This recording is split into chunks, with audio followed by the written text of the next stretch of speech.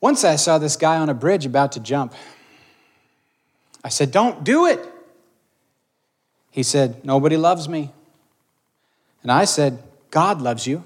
Do you believe in God?" And he said, "Yeah." I said, "Well, are you a Christian or a Jew?" And he said, "I'm a Christian." I said, "Me too. Are you Protestant or Catholic?" And he said, "Protestant." And I said, "Me too. What franchise?" And he said, "Baptist." And I said, "Me too. Are you Northern Baptist or Southern Baptist?" And he said, "Northern Baptist." And I said, "Me too. Northern Conservative Baptist or Northern Liberal Baptist?" And he said, "Northern Conservative Baptist." And I said, "Me too. Northern Conservative Baptist Great Lakes region or Northern Conservative Baptist Eastern region?" And he said, "Northern Conservative Great Lakes region." And I said, "Me too. Northern Conservative Baptist Great Lakes region Council of 1879 or Northern Conservative Baptist Great Lakes region Council of 1912. And he said, "Northern Conservative Baptist Great Lakes region Council of 1912. And I said, "Die, heretic," and I shoved him off. Is that stupid or what? And yet, people do be like that, don't they? All right, so this time I'm going to read Colossians 2:20 through 23 in a different translation, since this will be the at least third week that I've read it to you. So listen to the word of the Lord. "So then, if with Christ you've put all that puffed up and childish religion behind you, why do you let yourselves be bullied by it? Don't touch this, don't taste that, don't go near this. Do you think things that are here today and gone tomorrow are worth that kind of attention? Such things sound impressive if said in a deep enough voice. They even give the illusion of being pious and humble and austere, but they're just another way of showing off and making yourselves look important." This is the word of the Lord. Or in the English Standard Version, verse 23 says, "These indeed have an appearance of wisdom, but they are of no value in stopping the indulgence of the flesh." So I've been saying over and over, the real thing is in Jesus, and religion is a stopgap. The law, God's law, is a good thing, but it exposes what's wrong. It doesn't actually transform what's wrong.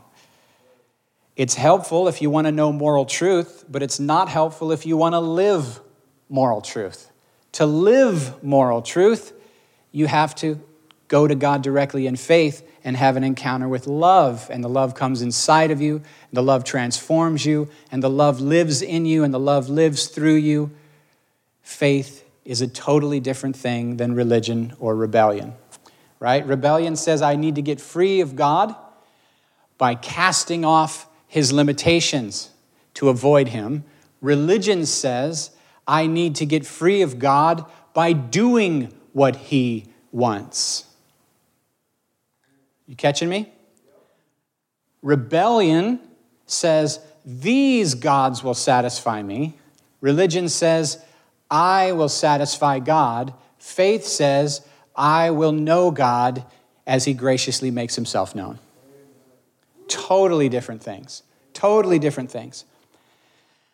Of course, the danger is lots of people are in church living in the wrong tree, right? And so Paul's going, guys, don't go back to the wrong tree. Don't go back to the tree of knowledge of good and evil. This is not about you being experts in what's wrong with everybody and everything and yourself. Ultimately, that same mindset makes you think of what's wrong with God. But instead, this is about the finished work of Jesus and the love of God. So, I left some questions unanswered in previous messages. I talked about asceticism. Does anybody remember that? I wrote the word asceticism on the board. Oh, that was like 2 weeks ago. And already the memories have faded. And it sounds like, what does this mean then for asceticism is bad, harsh treatment of the body, sleeping on the ground. I think I probably told y'all about one of the church fathers who would sleep on the hard, cold stone floor thinking he was going to teach his body to shut up and he was going to be led by the Spirit and he was going to tell his body no. And so he's going to sleep on the no mattress, eat terrible food, don't eat food that tastes good. And asceticism, harsh treatment of the body, We're just gonna say that anything of the body must be evil and dangerous, when actually that's very unscriptural. God made the body, God made food, God made dancing, God made music, God made everything for our enjoyment. He made the world wonderful and good. That's a distinctive Christian doctrine, is that creation is good. In the Babylonian creation narratives, humans were made because the gods were lazy and wanted slaves. And we were cursed to just be little peons whose lives are terrible, and the goal would be to just not get noticed by the gods. Because the gods were basically a big old soap opera in the sky. Don't get noticed, don't tick them off, but occasionally if you need something from the gods, you would sacrifice to make them like you. Throw a couple of virgins in a volcano, maybe then they'll send the rains and we won't starve. The Christian faith is completely the opposite. Our God is not served, but rather, he provides graciously for everyone, even the unrighteous. Our God is not served. He doesn't need anything you have. He doesn't. What could you possibly have that would contribute to him? Oh, Rusty's jumping ahead. He says the heart. He doesn't need your stuff, and he doesn't need your money. He doesn't need your life. He wants relationship. When he asks you to give to him, it's for your sake. It's to set your heart free from the wrong attachments that are killing you. When he asks you to fast, so I'm trying to answer the question, asceticism is bad, right? Doesn't help. But if asceticism is bad, then what's the role of discipline? Right? That's question 1. No, that's not. That's question 2. I'm getting out of my notes are all out of order. Have you noticed that I struggle to stick to my notes? And some of you are like, don't even use notes. I have 3 questions that I want to try to talk about today based on this text. Notice Paul says, you already died. You died. You died to sin. You died to the little demonic things that drive humans in religion, whether paganism or legalism. You died. So why would you go back to your old life? And so here's the question I have.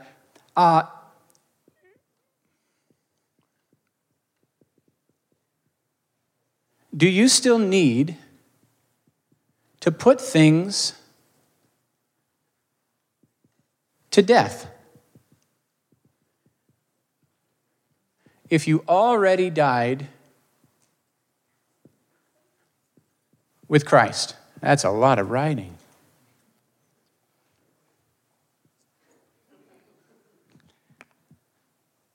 Do you still need to put things to death if you already died? You already died to sin. You died to your old self. Is there anything left for you to put to death? Be honest. Tell me what you think. Negative thoughts, old life, interesting. What else? Fleshly desires, old habits. Here's one.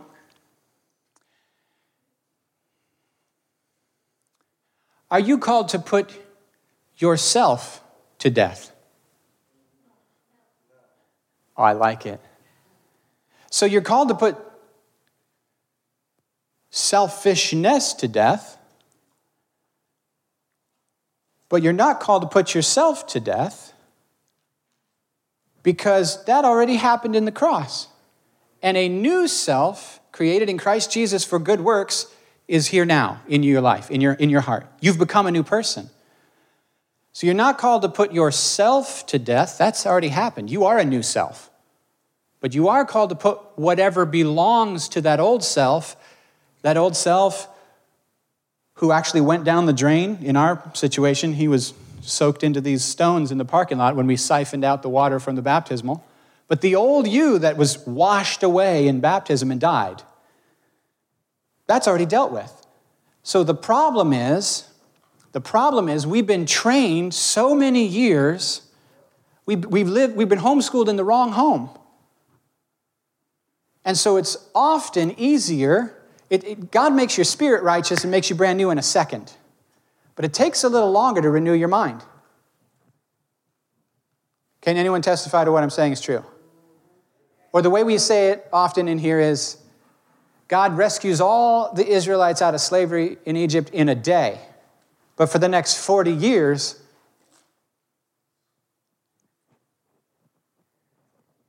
he's getting the slavery out of the Israelites. It's easier for him to get the Israelites out of slavery than to get the slavery out of the Israelites.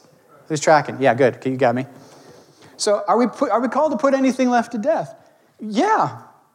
Yeah, selfishness, anything that belongs to our old life, we put to death. Lies, carnal attitudes, rudeness, anything that's not love, basically, is the summary. Anything that's not love, we're called to put it to death. Question 2. If asceticism and rules, like he just said in this passage very clearly, if those don't actually kill sin, don't help us kill sin, and don't help us develop real moral transformation, real love for God and people, then what is the role of spiritual discipline? Right? If no to asceticism, what's the role of discipline? Y'all know what I mean by discipline? Training. I don't mean so much correction. I mean training. I mean routine. I mean ritual. I mean, like, spiritually, there's a version of training. Physically, we're talking about exercise, diet, working out, sleeping well, taking good care of your body, being in optimum fit condition. Spiritually, grace, some people would think, oh, I'm under grace, so I'm just positionally righteous before God, and maybe something will happen, and it'll just work. I'll just become godly magically because I'm under grace.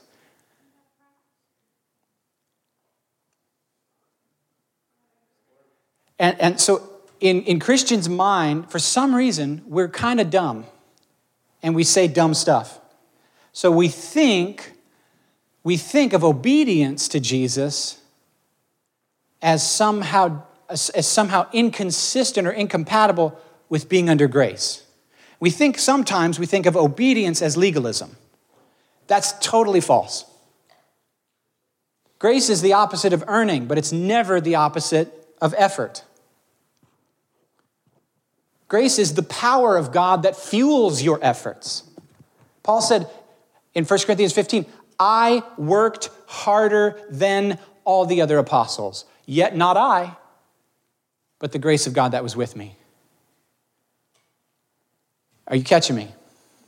We think of grace as God like going, oh, wow, when the grace of God is the actual favor of God in relationship. It's the love of God experienced in relationship. It's the presence of God. It's the power of God. When he pours grace on someone, it's like pouring fertilizer and water on a plant. It's meant to produce his desired effects. Paul said at the beginning of the passage I just referenced,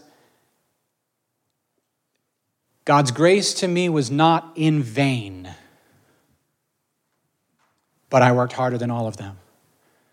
See, we often think, oh, if I'm under grace, then I can do what I want, and if I screw it up, it's okay, and we'll just see if something magically happens in my life.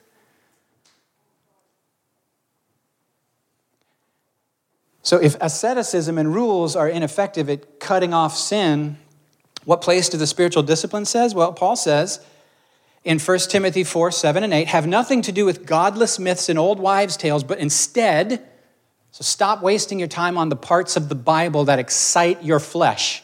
Ooh, oh my goodness, in Genesis 6, there's these Nephilim, these giants, these demonic creatures, and they came out, somehow they had babies with women, and then those became the giants, and then those giants did this thing, and it's this whole race, it's the Goliath race, and in Enoch it says, in Enoch, 1st and 2nd Enoch, have you read Enoch? They're not in your Bible, but they're referenced by Jude and 2nd Peter. Oh my word, in Enoch it says that they were cast into these dungeons and they did all this stuff and it's very, and you haven't been told about it. You haven't been told about it because there's secret knowledge that the church is repressing. Oh, but I have the keys and codes because I Googled it and I read some stuff and I bought a book on Amazon. It's really exciting. Oh my goodness, you guys, and everything you've been taught is wrong.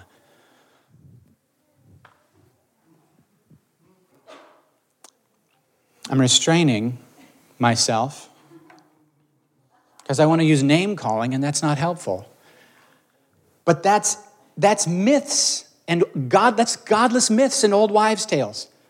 The point of your Bible is to connect you to God through Jesus so that you can know him and love him and live a life that's pleasing to him, because you're going to die soon and stand before Jesus on Judgment Day, and this book will be the measuring tool that's used to measure you. This book. He's made himself known and knowable on purpose so that men are without excuse. That's Romans chapter 1. That's Romans chapter 2. So now what? Well, I'm just saved by grace. No, you're not just saved by grace. You're saved by grace, which puts you in his family, and now we have the opportunity to maximize by actually receiving grace, being formed by grace, being transformed by grace, cooperating with grace, growing up into the image of Christ. Now that we're in grace, to actually have his presence, his spirit, his person within us, shape and form us to people who do the Father's will so that we get a well done, good and faithful servant, all by grace, on the day of the Lord. So grace is not the opposite of effort, it's the opposite of earning. So Paul says, have nothing to do with godless myths and old wives' tales. Instead, train yourselves to be godly. Now that you're under grace, let's get going. Come on, guys, let's go. Grace has qualified you. No more earning your way back. You're all the way in. You're all the way accepted. You're all the way forgiven. You're all the way beloved. You're all the way righteous. You're all the way holy. Say it, confess it, agree with it, and now walk in it. Be shaped by it. Be trained by it. Come daily into it. Discipline yourself. Tell your body no. Tell your spirit no and yes. One of the fruits of the Spirit is self-control, which is the ability to tell yourself yes and to obey, and to tell yourself no and to obey. And before I knew Jesus, I didn't have much of it, because I didn't have a purpose and a cause big enough to tell myself yes and no and actually obey. And I didn't have the fear of the Lord. And the fear of the Lord is the foundation. The fear of the Lord is the foundation of wisdom.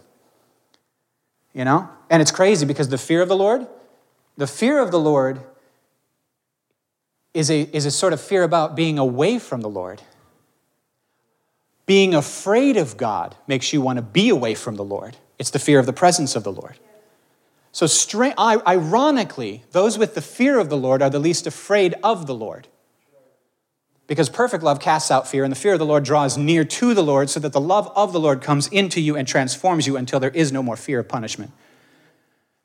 Isn't that interesting? The boldest, bravest people who draw near and live lives that are lives of overcomers are the people with the fear of the Lord. And what that means is our only concern is not what people will think about us, what we'll lose. Our only concern is, will I please and honor him?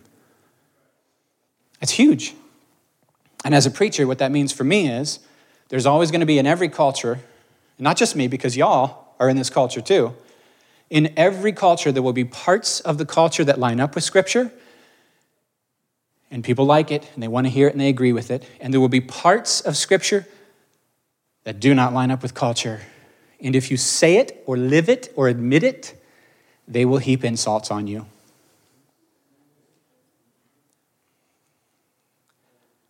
And if you really love people, we have a culture that measures loving people by how they feel about our treatment of them. God measures our love for people by our really seeking what's best for them. Right? But you didn't make me feel loved. Your feelings are stupid. You're deceived. Your values don't match truth. That's why you're offended. I told you what you needed to hear to please the Lord and to live well. God's commands are not arbitrary. His commands are an invitation to live how he designed life to work. When I tell you your behavior is destructive and I'm pleading with tears for you to please turn around and walk a different way, that's not because I'm judging you or hating you. It's because I love you enough to tick you off. I love you more than I want your approval. In fact, if I need you, I can't love you yet. Until I don't need you, I'm not equipped to love you. As a person who struggles with this, pray for me. Please pray for me that I don't shrink back from telling people who I love what I need to tell them to love them in truth. And pray for me that when I do it, I don't do it with an attitude of judgment or meanness in any way, but with tears and humility. Right? If you sin against me and I rebuke you because you hurt me and I'm mad at you, I can pretend like I'm doing it in Christian love, but the truth is I'm doing it out of resentment and self-protection. And so, like I always say, you're not ready to confront until you have forgiven. And if you're not willing to cry for somebody, you're probably not ready to bring a rebuke. Oh, man, I don't even know where we're going now. Another passage where Paul says the same kind of thing about the importance of training is, do you not know that in a race all the runners run, but only one gets the prize? Run in such a way as to get the prize. Everyone who competes in the games goes into strict training. Can you say that with me? Strict training. Are you in strict training for godliness right now? Are you in strict training? Are you disciplining your heart to be receiving the gospel daily? If not, consider the option. Life's pretty short, man. Everyone who competes in the games goes into strict training. They do it to get a crown that will not last, but we do it to get a crown that will last forever. Therefore, I don't run like someone running aimlessly. I don't fight like a boxer beating the air. No, I strike a blow to my body, and I make it my slave. I love Paul. Don't you just love Paul? I make it my slave so that after preaching to others, I won't be disqualified. That's possible, isn't it? It's possible to preach a gospel you're not believing and living. It's possible to proclaim a Christ who's true, but your life isn't really living in union with Christ. It's possible. And we've seen it too, haven't we? Especially recently. We've seen a number of examples of famous, well-known preachers, evangelists, messing up. And I'm going to tell you what's stupid when I hear preachers go, well, you know, I could do the same thing.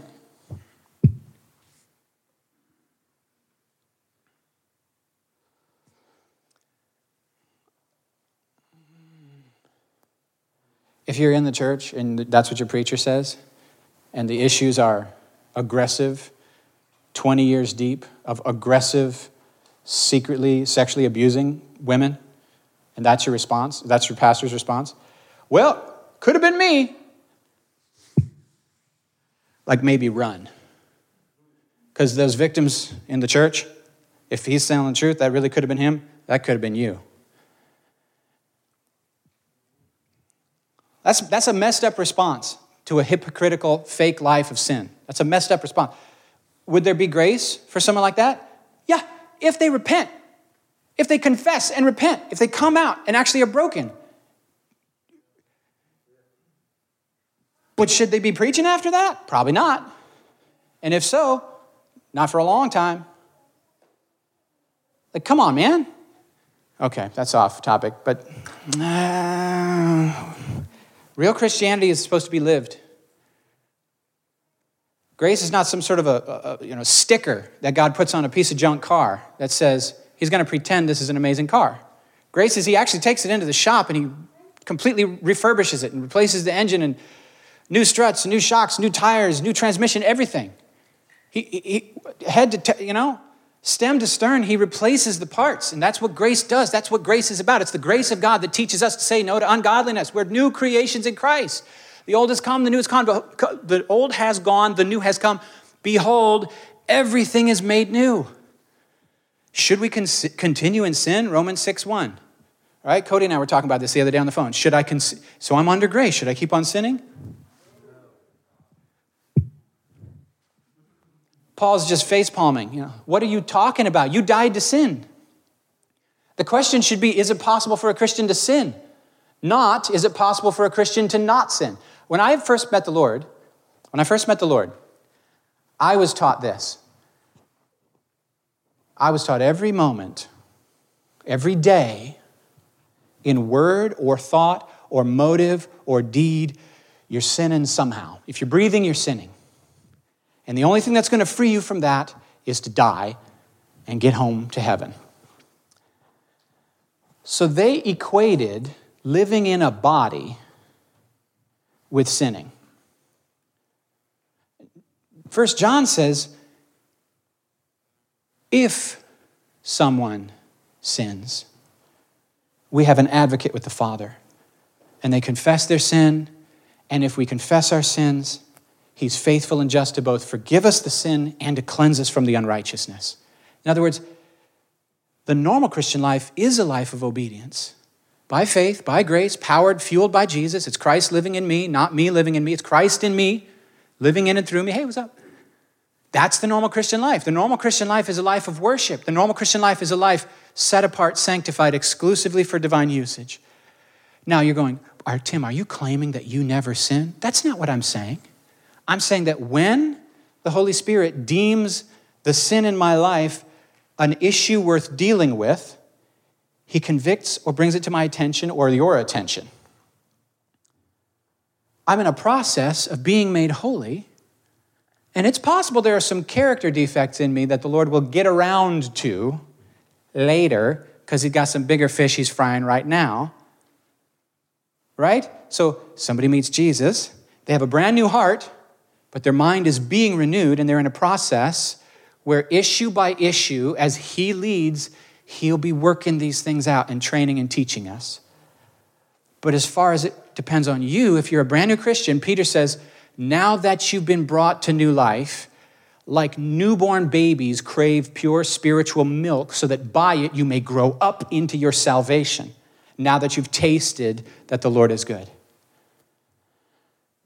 Or Hebrews says, though by this time you ought to be teachers. That's interesting. The author of Hebrews, though by this time you ought to be teachers, you still need milk. You should be way past milk by now. You should have been so disciplined. He said, solid food is for the mature, who by constant use, you hear it? Constant use have trained themselves. We're supposed to grow up into the meat. We're not supposed to stay babies. Well, we're just under grace. Yeah, the grace is supposed to actually wake something up that causes us to go in full-on aggressive mode. Let's go mode. Everyday mode. Wake up Jesus mode. Let's go. Seek God first mode. Fast and pray mode. Memorize scripture mode. Meditate on his word mode. Blessed is the man who doesn't walk like wicked people and hang out with wicked thinking and meditate on wicked stuff, but instead his delight is in the law of the Lord, meaning the Bible, and on God's book he meditates day and night. Really? You hear it? Day and night. And he'll be like a tree planted by streams of water, which yields its fruit in season and whose leaf does not wither. Whatever he does prospers. Not so the wicked. They're like chaff that the wind blows away. Why? Because their life is built on the wrong stuff. So in the judgment day of the Lord, just burns up. Or, you don't have to go all the way to the judgment day. In the trial. I thought Jesus was going to make all my friends like me, and now they don't like me. I quit. I thought Jesus was going to heal my body and get my bank account fixed. I quit. I thought this was going to be easy. This is why I'm like, guys, we got to count the cost. This is day one of Jesus' gospel. Hey, they're going to kill me. If you follow me, they'll likely kill you. Who's coming with me? That's what it means. Take up your cross, follow me. They're going to kill me. If you follow me, they'll probably kill you. Who's coming with me? Like, don't get in the waters of baptism if you're not ready to die for Jesus. You're not ready for baptism yet if you're not ready to die, because that's what the baptism is. It's a funeral and a wedding and a resurrection, all wrapped up into one. You know? You come out of the waters like he came out of the empty tomb. How have I used all this time? So, that was question. If asceticism doesn't change us, what's the role of discipline? I'll tell you what the role of discipline is. The role of discipline is to feast on the gospel with discipline instead of feasting on all the nonsense. That's the point of discipline. It's to get your heart in the grace that's yours. It's to feast on it. It's to meditate on it. It's to let it grow big in your understanding. It's what Jesus meant when he said, if your eye is the lamp of the body. If your eye is light, your whole body will be flooded with light. Because what you focus on is what you fill yourself with. Focus determines destiny. What you focus on grows bigger in your understanding, and the bigger it gets in your understanding, the more it starts to affect your affections, the things you love, the things that bring you pleasure and joy. The more you focus on it, the more it grows big in your affections, and then bigger in your understanding, it affects your affections. And the bigger it is in your affections, the more your habitual responses will be pleasing to the Lord. The normal Christian life is a life of so abiding in Christ that obedience to Jesus is normal and natural, and sinning feels awkward and unusual to you. But we've been trained in the wrong family. We've been schooled in the wrong homeschool. Right? We've been homeschooled in the wrong thing. We've been trained by the world. We're more like the world than we are the culture of heaven. And so all of us has to choose to enroll in training. And by the way, we're in a day and age when the church is taking more beatings than a low-hanging piñata on Cinco de Mayo. People's view of the church is so negative. I don't need church, all I need is Jesus. Good luck with that.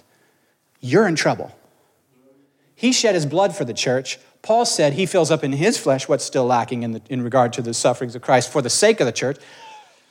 Paul said, I'm giving my life to bring the church to the radiance of the image of Jesus who called her. I'm giving my life sacrificially to make her, who is God's priority, radiant. So if you're thinking, I don't need no church, you are so out of alignment with Jesus, you're on crack. You are just, all right, restrain yourself, Tim, back in. Try it again. You may not be on crack, but your priorities are so out of alignment with Jesus that you're saying things he would never say. You know what he would say to you? Here's what he would say to you. If you're like, I don't need no church. He would say this. He would say what he said to John post-resurrection. He would say what he would say to Peter and when Peter's being restored. Do you love me? Do you love me? Feed my sheep. If you love Jesus, but you hate his bride, I don't think it's Jesus you love. It's something else. Something you've created in your own mind. It's a fiction. It's not the real Jesus. If you aren't bleeding for the bride, your priorities are stupid. Man, I'm just sassy. I'm really trying to not be. Whoever said that. Yeah, okay, it's Dawn.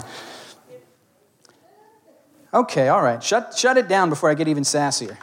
So we give of our time. We give of our treasure. We give of our talent. We are in grace, so we're not being measured. Oh, is he in? When you're in a legalism mindset, you have a he loves me not relationship with God. It's a lot of stress. But just because we're under grace doesn't mean we want to just waste that grace. It's like having a lifetime supply of chocolate and not sharing it, or like having infinite money and not do anything with it. It's like, oh yeah, at least I'm saved. Are you though? Okay, see, I'm just getting sassier the more I... Spiritual disciplines are a means of grace.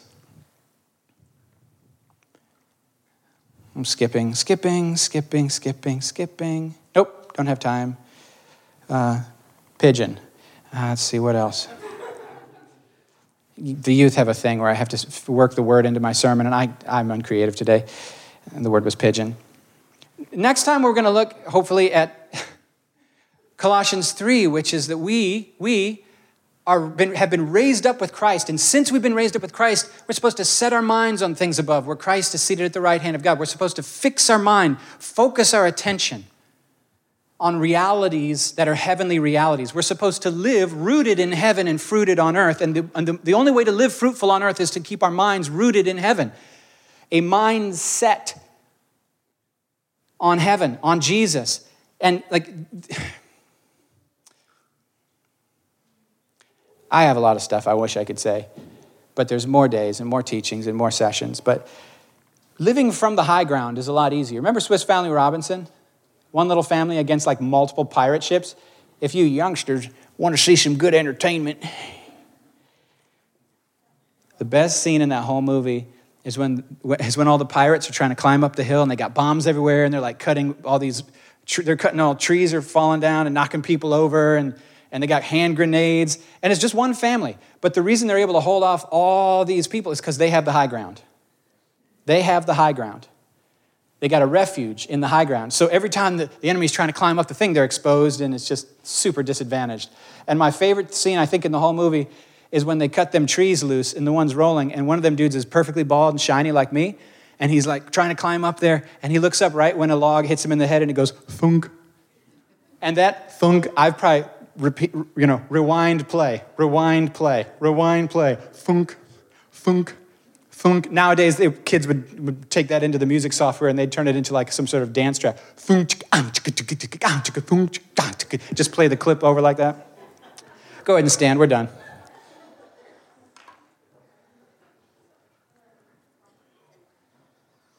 My beatboxing is not that advanced, is it? It's like, I found a clip of a young girl beatboxing this week, and her dad and her were like doing one of those competition things. Maybe I'll show it to you soon. It's true.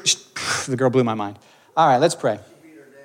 Oh, she schooled her dad. She took her dad to school, paddled him, and he gave her a trophy willingly. You know, it was good. All right, let's do some repeat after me's. Father, I'm in a state of grace. Let me take grace seriously. I ask you for help to feast on your word, to discipline my body, to discipline my mind, to focus on Jesus, to focus on your love, to focus on your gospel. Renew my mind. Transform my heart. Abide in me. Living flame. Flame up. Stir up the gift that is in me. Amen. Amen.